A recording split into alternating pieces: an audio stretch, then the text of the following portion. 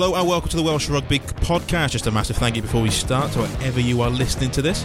Just a word of warning, we do this podcast 3 times a week, but we're not always sure which day it's going to be on. So the only way to keep your finger on the pulse and listen to the latest episode is to subscribe, get notifications. Why not drop us a review while you're there? Right, enough of that. Let's talk some rugby.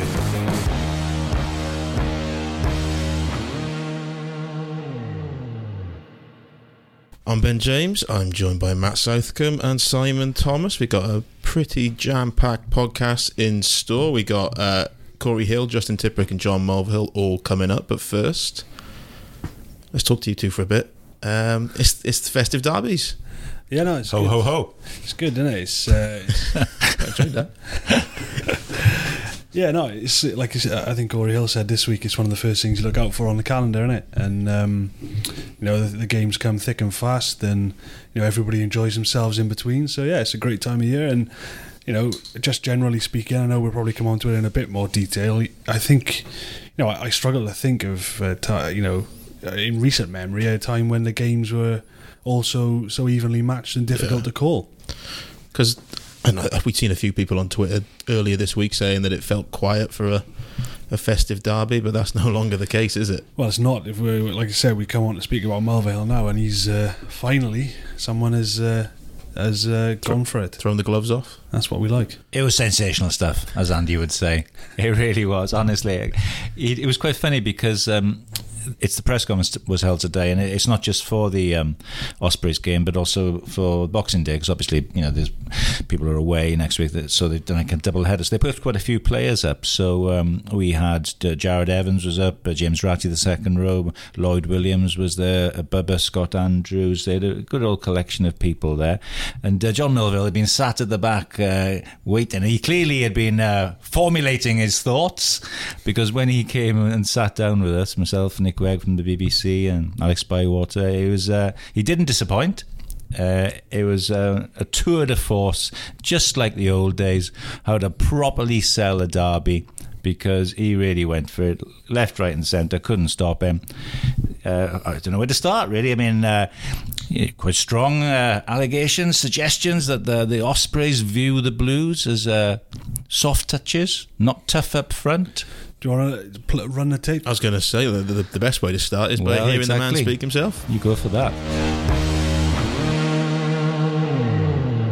I just think any time that an opposition wants to help us with our advertising drive, and we're always out for new sponsors, so you know, if they want to bring some money out of their coffers down there, obviously they've got plenty, so if they want to spend on advertising to help us build our program here, you know, we're all for that.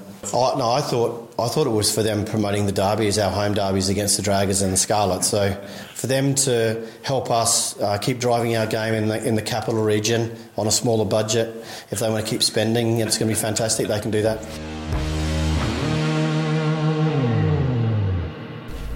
So yeah, as you say, very strong stuff. That's what we love to hear, isn't it?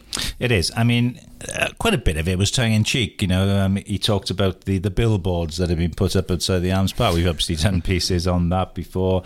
They had the image of Gareth Anscombe, you know, Australian and proud, I think it said, you know. And it was quite funny because, you know, outside the Arms Park, an advert for the Ospreys. But Mulvihill was quite funny on that, saying how if the Ospreys want to spend money on their coffers and help the Blues financial programme, that's great, keep on doing it, you know. But anyway, there was a lot of little side swipes, you know, as well as this whole thing about the suggestion that the Blues are viewed by, I guess, the Ospreys as being, you know, soft city slickers. That was the phrase I used to him, and he said, yeah, that's the way it is, you know. People think we're going to be soft and just roll over. So, you know, he's clearly kind of winding up his boys, getting them going for it. But there was also the serious point there where he kept on referring to the budgetary contrast between the Ospreys and the Blues. At one point he even said the Blues were the smallest budget in the league, which I think some of the people in South Africa might take a little bit of an issue with. And obviously the Dragons' pure playing budget is less. There is extra money gone in to cover sort of some other aspects of the Dragons. But it's wound everything up a treat. And as he himself said, the gloves are off. They're going to be firing into each other, and he can't wait. And well, I can't wait now, really. It's we talk about bland press conferences, don't we? This certainly wasn't bland, and I think it's really good that they've kind of taken up the mantle of what the Ospreys did in selling Welsh rugby, and it certainly sold it. And it's bottom line is we've got regional rugby, a lot of people reading about it, so that's got to be good, isn't it? Yeah. Just hope that the players back it up on the pitch now, don't you? I think it'll be fiery. I think it will be fiery, to be honest. I mean, because it wasn't just the fact that, you know, these kind of jibes which they view the Ospreys are the way they view them, but they haven't won a league match at the Liberty Stadium for 14 years. Obviously, Melville's already been involved in the one, but he made the point, you know, it was very low-key last year in terms of the bit of an empty stadium because it's a big place, the Liberty, and it just felt things were low-key in the dressing room, and that the Blues just didn't do themselves justice, didn't turn up, and that there's going to be a real edge to it this weekend. So they clearly are going there with a lot of scores and a lot of wrongs to right. That was my favourite one from Melville, actually, where he alluded to the fact that the Blues are expecting to have 2 sellout crowds at the Arms Park, and you know he's almost more than happy to help the Ospreys try and get a good crowd down at the Liberty. I thought that was a nice sort of sting in the tail from Melville's. But you got to remember that the Ospreys started all this with that billboard, and then the tweet that involved Bradley Davis that followed it, and you know the various bit of banters and so on and so forth has followed on Twitter, although some of it hasn't quite hit the right mark in recent days. But you know, like I said, I'm all for the regions and the Ospreys and the Blues getting after each other, and like Simon said, you know, it certainly wasn't a bland press conference, which sometimes these can become. And you know, we look at the statistics on our website, having just published this piece, and you know, there's this interest in this game now, and it's, you know, it's only for the good of Welsh rugby, isn't it? Yeah, that's good. I mean, if purely on the crowds, I mean, I was down there today and they were talking about the Dragons game on Boxing Day. They've actually sought an application from the council to make another, I think, 500 or so tickets available. There's certain work you can do on the far terrace in terms of stewarding and making it available. So that, such is the demand, they've done that, and they are looking at 2 sellers. Now, obviously, you're talking a ground that's probably got a capacity of about 11.5 towards 12 at the moment. Liberty is 22, 20. You know, it is a bit more easier to sell out the Arms Park for a derby, and people will, you know, say, you know, we always have people turn out at Christmas, and you know they don't come the rest of the year. But I'll tell you what, we'd be doing enough of a story if the Arms Park was half full, wouldn't we? You know, it's just really good. And the Scarlets game then just after New Year, and I think going back to what you said at the start, it's spot on.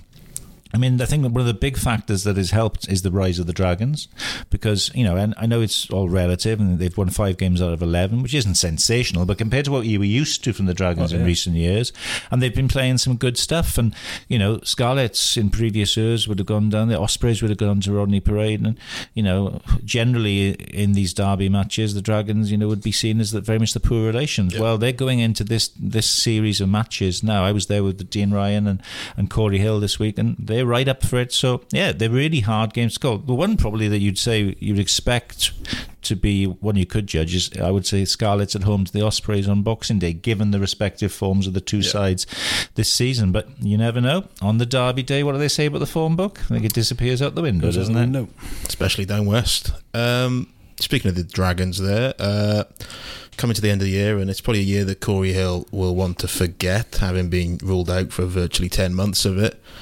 He spoke this week about his year from hell, and we'll have a listen to what he said.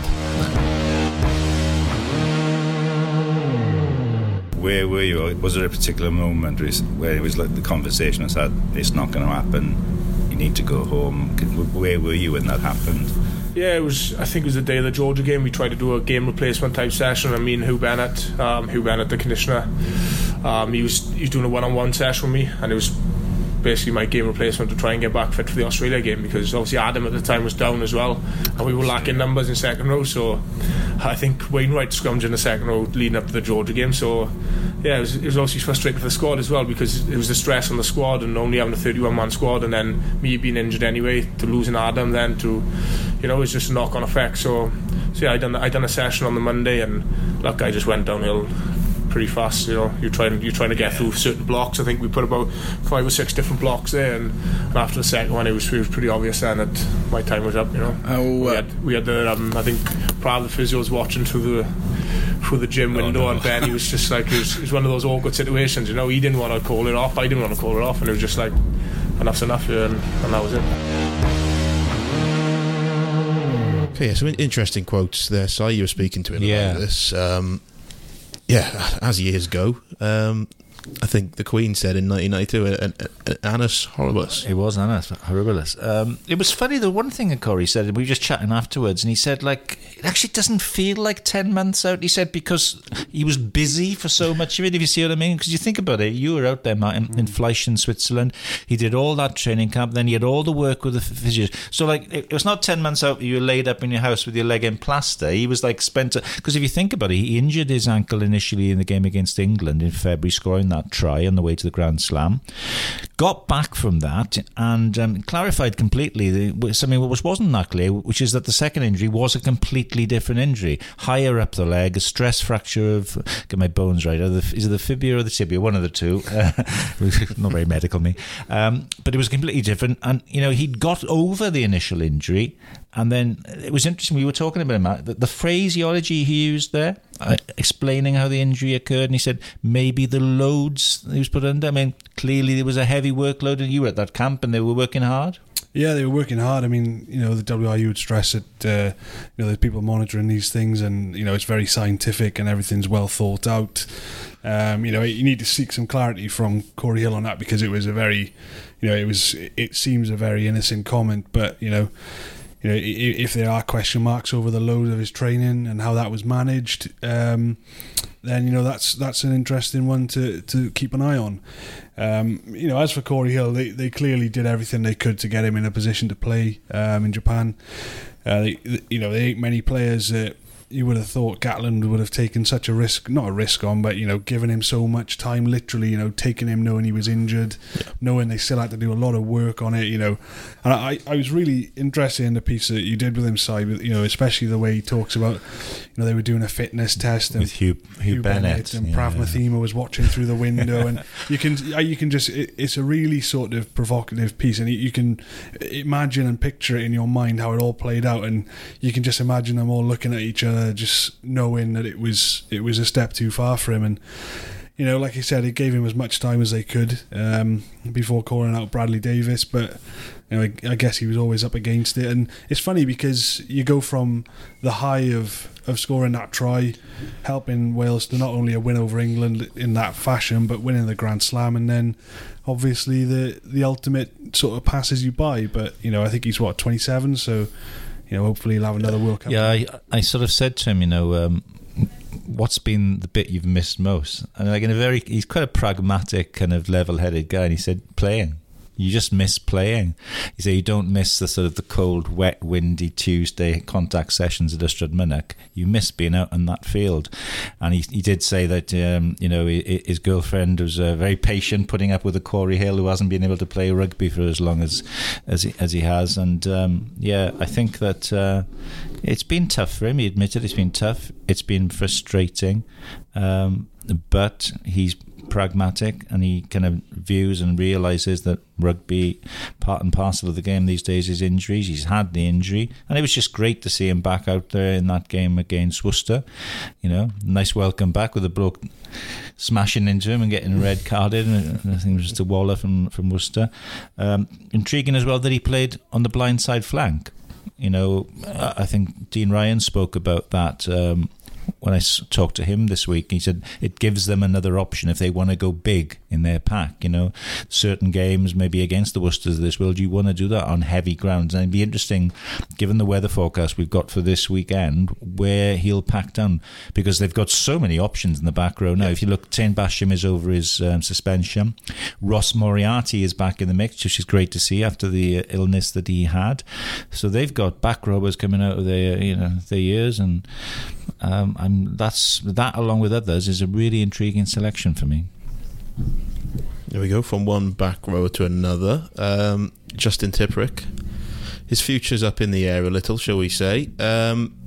been linked with some big clubs in France. He was asked about it this week, about his future. This is what he had to say.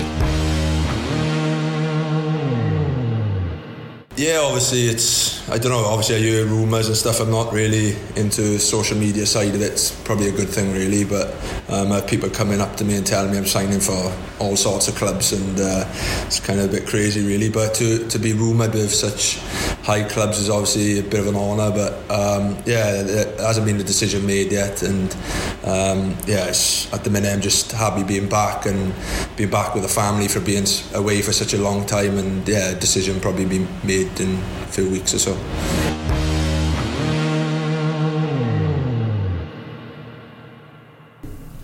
So yeah, he played it quite straight. Nice flat bat. Not one to give too much away is Justin. He could open for England, couldn't he, with that flat bat of his? To be fair, but yeah, we've all seen the reports a while back that Bristol were coming in with a 500k a year offer for him. That those were rumours that his management denied. But the crux of it is he's clearly a guy like him coming to the end of his contract is going to be in demand, and he would be free to leave Wales. He has over 60 caps, so it wouldn't be to the detriment of his international career. So it really is interesting to see what he decides to do. Interestingly, I was saying to the guys in the office when I came back from the Ospreys earlier in the week, if it was a footballer making these comments, then we'd be jumping up and down about it. The whole, it's an honour to be linked with these clubs. If this was football, that would be the ultimate come and get me plea. The old fluttering of the eyelashes. Exactly. Which to be honest, I don't think that's the case with what he said there. And my gut is that he will be inclined to stay. But it was just interesting. It certainly wasn't committal. No. But he didn't really offer much else, to be honest. What do you think he'll do? I think he'll stay. I think he's comfortable where he is. It's just a case of whether or not the Ospreys can put together a package that suits him or that's enough for him, Well, I mean, it's to an extent, it's out of their hands, of course, in terms of what they can offer him. It's all very much decided by the banding system. The top 38 players, their wages are decided by a panel. He'll be one of those. There's clear demarcations about what international players can have, what Lions international players can have. So in the same way as Ross Moriarty, we just touched upon, Ross is out of contract as well at the end of this season. It's slightly different for him because he was brought in at quite a high wage by the Dragons when they were looking really to sort of make an impact after the takeover. So these players have got a certain amount that under the WRU rules they can be offered by their region, and then in both of the cases they've got decisions to make. In a slightly different cases, because Tips can keep on playing for Wales regardless, Moriarty, some way short of the 60 cap rule, if he moves outside of Wales to an English club, we hear there's lots of suitors there as well, he's a different situation. He can't play, and that's obviously a big consideration, because you might have a situation where you get offered maybe 150 grand more in England or in France, very possible. Montpellier, I think, maybe looking for a number 8 now. Other big French clubs as well. If you look at it, Picamoles, I think, is finished now. His knee is gone by the sounds of it, so they might want a big number 8. There are other teams in England would, but he's going to have if he does that, obviously he doesn't get his international fees. So you could argue that if someone who's on, say, £300,000 in Wales could accrue another £150,000 in match fees, which takes you up to what you have. But of course, then you're only one injury away from not having any Wales match fees. So it's a big decision for a lot of players, really. And in the same way as Moriarty was a test case of the 60 cap rule coming back to Wales, he's now a test case in terms of, will it keep him here or will it not be enough to keep him from going to England? Yeah, with Tipuric, I think it comes down to do you want to play in the World Cup in 4 years' time, really? If you stay in Wales, your load's going to be managed far more carefully. Your games are not going to be, coming as thick and fast as they might be in England, because, as we've seen with Alan Wynne-Jones, I know he's carrying a groin injury, but, I've no doubt, well, even with Tipuric himself, having all this time off after the World Cup. You go to England, it's a more attritional league in many ways, and you don't get looked after the same way. We saw Dan Biggar going straight back in for Northampton as soon as he could. And if Tipuric stays in Wales, I think he can genuinely get to the next World Cup. But if he leaves Wales, I don't think he will. So, you know, there's a lot of factors that go into it, and let's face it, it's not a bad position to be in, because you know, he's going to have offers coming in from left, right, and centre, and he can probably take the pick of the best if he wants it. I suppose that's all Tiperic's point of view. From the Ospreys' point of view, it's massive they keep him, isn't it? Because I think there was a stat put out on Twitter, I think it was by Russ Petty this week, which sort of, is it, without Tipuric, the Ospreys have won like 2 out of 14 games. With him, it's close as like 14 out of 15. And obviously the caveat there is that when Tipuric plays, you tend to have an Alan Wynne-Jones playing, a George North, but you look at all the other regions, their back row cupboards are like stocked. The Scarlets are stacked, the Dragons are stacked, the Blues are stacked. The Ospreys are the one region that don't really have a great amount of back row talent, and Justin Tipuric is just like head and shoulders above, so it just sort of shows you the importance that they place on him.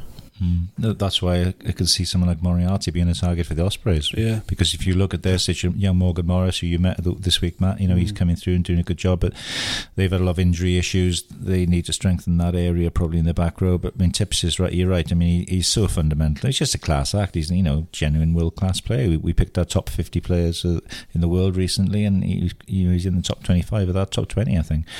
Great player. Interesting this weekend, he'll be back for the Ospreys against the Blues, but I don't think we're going to see the aforementioned Alan Wynne-Jones and George North, so that's going to put, you know, a strain on a depleted Ospreys team.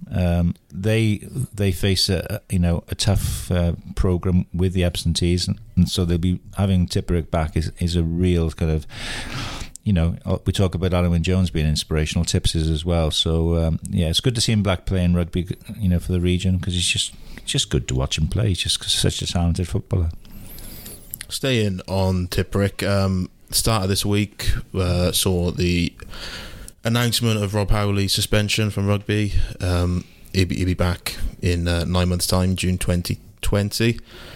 As someone who's played a lot under him, Justin Tipuric gave his view on that whole situation. Yeah, it's obviously tough talking about Rob. Obviously, yeah, like you say, was it 9 years together, him as a coach, and it's a tough one really. But I think he's a good guy and stuff. But at the end of the day, them rules are there for a reason, and I think, you know, when Rob, he'll accept that, and he'll bounce back, and he'll find a job somewhere at whatever club it is really, and he'll make sure he does it.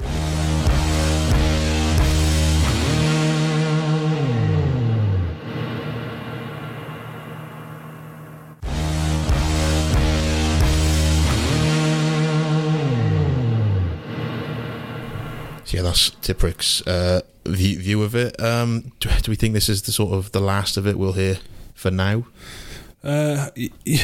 Hopefully. I mean, you know, as you said, Tipuric played under him for 9 years. So, you know, obviously something that's quite close to home for Tipuric. And interesting, you know, that one of the first things he was quick to do was to, you know, express his sympathies for Howley's family, you know, and you know, people who've probably been lost in this whole saga. But yeah, in terms of the whole thing in general, I guess it's probably the last, unless somebody somewhere digs out exactly what sort, who was, you know, because we know for a fact Howley bet on specific Wales players on 2 occasions. I guess the only thing that can come out now is who those players were, because to be fair, the report that was released by the Judicial Committee was pretty thorough. I know the only thing probably new would be is if Howley himself does a big interview. Exactly. You might choose to do it with a national newspaper or something like that. I don't know. You may just decide that, you know, just move away from it all now, out of the limelight, out of the spotlight rather, and just get this period over with and then rebuild after that, because the finality of it is good in terms of it. I think it was well handled by the union and by the Judicial Committee. It was full and detailed, and I think we can put it behind us now, and hopefully he can put it behind us and his family and move on to the next chapter of his life. Absolutely. And I guess if this is the last of it for now, what's your final assessment of the saga as a whole? Sad, and you feel for him. We talked with Andy in the week, didn't we, when we discussed this, and as Andy said, you know, it's he's obviously had an issue there. People have issues. People are human. They're fragile. They make mistakes. He's made a mistake. He's paid a big price for it. And your thoughts are now with him in hoping that he can sort of put this behind him and go on to enjoy the rest of his life, because everyone makes mistakes, don't they? Yeah, similarly, mine has always been a mixture of shock and sadness, really. Being quite conflicted throughout the whole thing. Yes, it was. I tried to express a degree of sympathy in the way that we reported on it, but at the same time, these rules are in place for a reason, as has been alluded to this week by other sort of commentators on the subject. And he did wrong, but like we've said, in the report, it's clear that all is not well there, and that's where the sort of sympathy comes into it. Yeah, that's why I made the point earlier in the week. It's clear that there's no doubt that he did wrong, but it's about getting him the help he needs now, rather than sort of shunning him, ostracising him. Yeah, I don't think he'll be shunned or ostracised. I think it's just for him deciding, how much of a part of his future life he still wants rugby to be, because obviously this sort of left some scars, won't it? And it's difficult, but his CV and his application to the work of rugby coaching is enormous. He gives everything to it, and he would have something to contribute on the coaching front in the future. And I hope he can put this behind him and come back and still enjoy being part of rugby. Staying on coaching matters. We're still waiting on Bradmore and the Scarlets. I think the latest understanding today is that a decision still sort of pending, being made. But Ian Foster, the new All Blacks coach, is very confident of getting him. They've named all their other support coaches and say that one's due to be done imminently. So it's a case of what should the Scarlets do next, because all the signs are pointing that Bradmore's on his way out. It's when rather than if now, I think, isn't it? Very much so. If you ask me what the Scarlets should do, they should try and get as much money as they possibly can. The guy's 6 months into a 3-year deal. They should be seeking significant compensation and as much as they possibly can. But we're halfway through a season. Typically, this is a very bad time to be changing coaches. You really want to be doing it in the summer. Yeah. So my impression, my opinion would be that it's going to have to be a joint job between the guys who are there for the remainder of the season. Try and hold it together, and make it with a view to making a proper appointment in the summer. Because I don't think who's available? Are there people out there?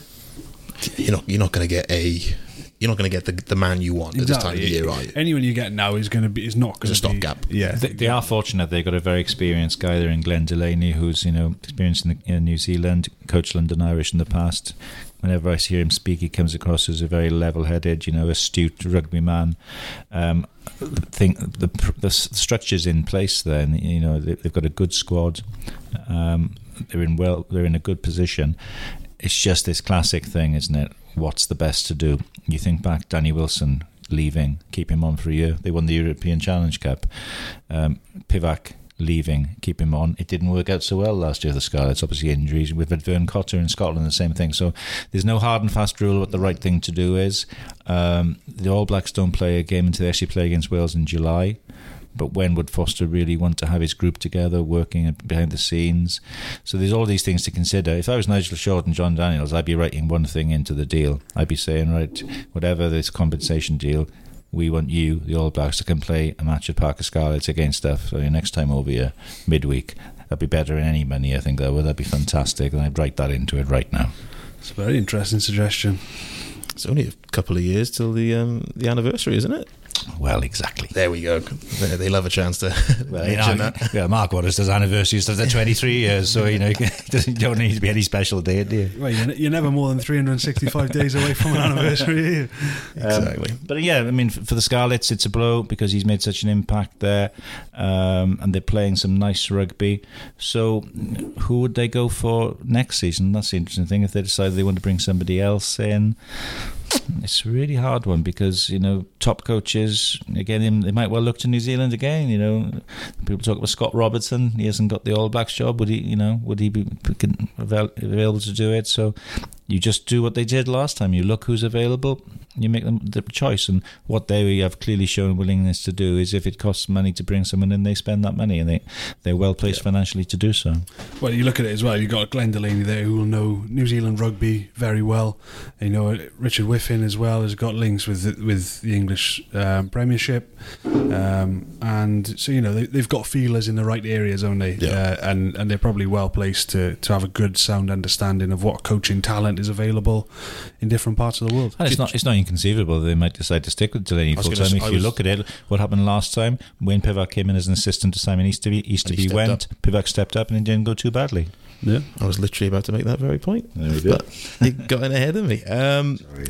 So let's finish then, looking ahead to the first weekend of the festive derbies. Out of the 4 teams, the 4 regions, who is under the most pressure to get a win this weekend? That's the Ospreys, isn't it? Clearly. Well, for me it is anyway. But I don't think they're particularly well placed to do it. What have they won? Something like 1 out of 11 games this season. So exactly 1 out of 11. And the problem is that if they lose on Saturday, they then have to travel to the Scarlets and then travel to Rejuvenated Dragons. So it's a difficult. In a way, it's quite nice to be in a situation where you go away first out of the 3 because it's a shot to nothing, isn't it? Parade's always been a tough one for them as well. So they lost it last year, didn't they? I mean, if you're looking at it, probably the best chance they might have at winning, given that they haven't been on the losing side in a league match at home to the Blues for 14 years, then the Blues... I don't think the Blues have had a better chance in those 14 years. No, they're right up for this one because they think this is the chance to right the wrongs of all those years. So, yeah, I think the pressure is on the Ospreys, especially when you look at all those absences, because they are still in a very depleted state. I will say I did enjoy the way they played against Racing last weekend. Yeah. It was a crazy old game because they ended up scoring 4 tries, the last 4 tries in the games. They ended up scoring 5 tries in Paris against Racing. Not many people do that. They'd already conceded a fair few themselves, and Racing did make a few changes. But even in the first half, I liked the way the Ospreys were playing, and how much of that is down to the influence of Mike Ruddick. He's only been there a couple of weeks, but there was a willingness to play. And it actually looked particularly good when Luke Price came on at outside half. It didn't quite go the way of Marty McKenzie. 2 errors, gave away 2 tries, but there was an enterprise and an ambition about the way they played, which I haven't seen for a while. So, but of course, there's a wet weather forecast for Saturday, so it could be back to the big lumpers anyway. Well, if it is Mike Ruddock's impact, it's only his presence, because Matt Sherratt is adamant that he's not doing any coaching there at the moment. Ruddock has said that consistently as well, so perhaps by his very presence. Well, maybe the other side of it is possibly Matt Sherratt, who was very much an attack-minded attack coach. Now he's perhaps having more influence there. Yeah, possibly. I mean, there was potential that Clark and Sherratt did not see eye to eye on their vision for the attack. I was with Jared Evans today, and he said the best coach he's worked with was Matt Sherratt. Everybody you speak to at the Blues who worked with him is full of praise for his ideas and for his expertise, and is how the ideas he comes up with, and perhaps those ideas are being given a bit more freedom now. Yeah, but potentially. Do you think John Mulvihill has perhaps piled the pressure on the Blues today, though, with his comments? I don't know who he's piled the pressure on, to be honest. He's probably piled the pressure on himself. Well, the players have got to back him up now, haven't they? Well, as he said, people view us as soft and we're going to roll over. That's not going to happen this weekend. Well, I hope for his sake that they don't. So if it does happen this weekend, obviously it doesn't look so great. It's going to be well, they haven't got a press conference before the next game. I walked out there. I talked to a lot of them down there, and yeah, they are right up for it. I will say that. Should be a tasty one then. That's what you love to hear, right? Time to get your necks on the block. Make some predictions. All right. The Blues. I think the Blues will beat the Ospreys. I don't mean to say that with so much confidence, though. I don't like it when I have to put my neck on the block. I think the Scarlets will beat the Dragons. Okay. I'm not sure about the Blues. Well, I'm not sure. I watched that last week, and a heavy pack, heavy pitch against Poe in the first half, and the weaknesses up front came through. But I do think the fact that the Ospreys, they are very depleted. The Blues are much closer, going to be much closer to their full strength team. So logically, you would think Blues win. I think the Dragon Scarlets could be interesting, and a lot of that will hinge upon what Moore does. He did a mix and match last week against Bayonne. It worked very well. And it worked well. What will he do now? Because this is the whole balancing act for the coaches. You know, especially with the Dragons. But the Dragons are very reliant still, inevitably, on their two outstanding halfbacks in Rodri Williams and Sam Davis. Now, do they try and play out those three in all three games? I don't know. But I think that's going to be close, but I would just edge towards an away win for the Scarlets. I just think of a little bit too much depth and class for the Dragons. There we go. I'll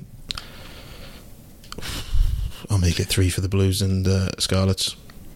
Very confident podcast then. There we go. That's it for today. We can catch all the action from the weekend. Is that it before Christmas now, or are we going to do another one? Oh, should we be saying Happy Christmas to the listeners? There might be one going out before Christmas. We'll have to see. We'll have to see. Well, if we don't, Merry Christmas. Yeah. You have to keep the eye on the new Twitter account, Benjamin, that you've set up. At Welsh Rugby Pod.